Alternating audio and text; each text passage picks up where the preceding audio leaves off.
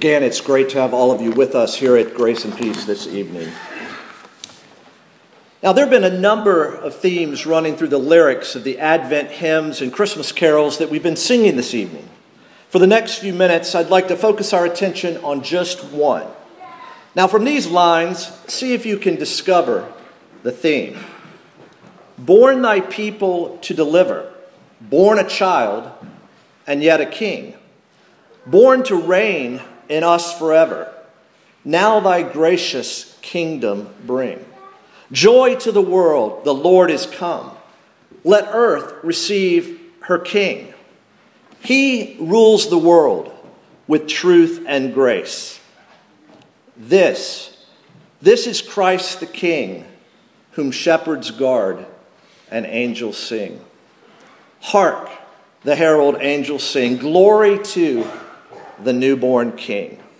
Now the theme, of course, is the kingship of Jesus Christ. Now these hymn writers didn't make this up.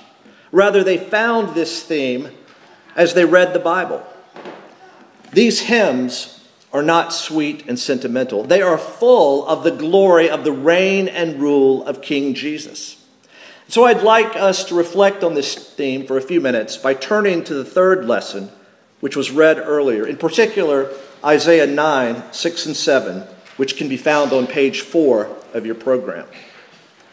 Now, although we're just a little over a month past Election Day, preparations for the next election have already begun.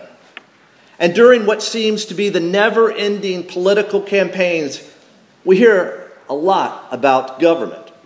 The need for big government. The need for small government. The need for more government. The need for less government. But we don't hear much about the need for good government. Yet this passage describes a government that isn't just good, but great. And not just great, but progressive, of the increase, and permanent. There will be no end. Because it rests on the shoulders of King Jesus, the human child who was born and the divine Son who was given. And it's not only great, it's perfect. And this chief executive isn't up for election. This leader can neither be voted into office or voted out of office. Rather, he has been, is now, and forever will be king. Now, according to the prophet Isaiah, King Jesus has a fourfold name: Wonderful Counselor, Mighty God, Everlasting Father, Prince of Peace. Now, as Wonderful Counselor, Jesus rules with wisdom, and he counsels us with perfect wisdom. He doesn't need advice from anyone because he himself is wisdom. As mighty God, Jesus is the one who created and sustains the entire universe. He's the one who upholds and rules all things by the power of his word. Now, just as he doesn't need advice from anyone, he also doesn't need help from anyone. He is all-powerful, eternally and infinitely strong. No one can challenge him or defeat him. As everlasting Father, Jesus is the one who reveals the Father, who loves, protects, provides, disciplines, and instructs. As Wonderful Counselor, he has the wisdom. As Mighty God, he has the power. And as Everlasting Father, he has the heart where wisdom and power are brought together to provide for us and to protect us. As Prince of Peace, Jesus brings two gifts: peace with God and the peace of God. Through the work of Jesus, God is at peace with his people, and God's peace rules in the hearts of his people. As his government, that is, his rule and reign, increases, peace increases. The perfect, progressive, and permanent government of Jesus brings with it perfect, progressive, and permanent peace. Peace, which is not only the absence of conflict between man and God, but also the restoration to a life of wholeness and completeness. Now, it's important to remember that although the government of King Jesus is in the world, his government is not of the world. Truly, one of the most remarkable and hard to believe statements of Jesus is when he says, as recorded in John 18:36, "My kingdom is not of this world.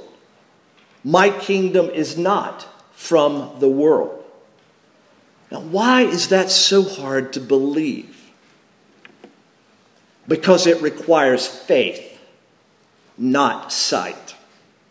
Yet, when we see those who are poor in spirit displaying love, joy, peace, patience, kindness, goodness, faithfulness, gentleness, self-control, you can be sure that we're observing the rule and the reign of King Jesus.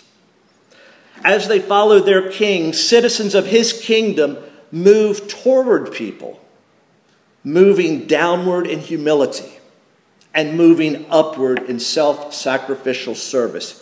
You see, in the kingdom of God, the values of this world are turned upside down, where power is used not in order to be served, but rather power is used to serve.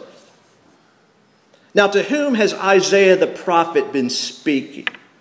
It is to us that a child is born, to us that a son is given. Well, who's the us? Us are those people who are trusting in the promises of God.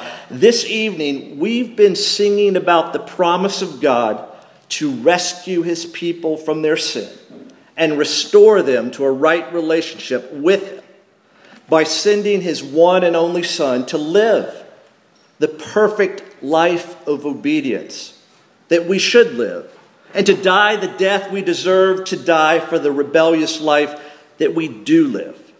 The person about whose advent and birth we have been reading and singing in our place and on our behalf came to do for us what we could never do for ourselves. You see, Christianity is not about man going to God, but God coming to man. It's not about man becoming God, but rather God becoming man. The celebration of the incarnation, God becoming man, it really isn't a sentimental occasion. You see, Jesus came on a rescue mission to save sinners. The reason the Son of God appeared, the Apostle John writes, was to destroy the works of the devil. Jesus came to deliver all those who through fear of death were subject to lifelong slavery. My friends, Jesus Christ, the King, came to set his people free from the penalty and the power of sin and from the fear of death. And so let us give thanks to God, and with the angels let us sing, Alleluia to our King. Christ the Savior is born. Christ the Savior is born.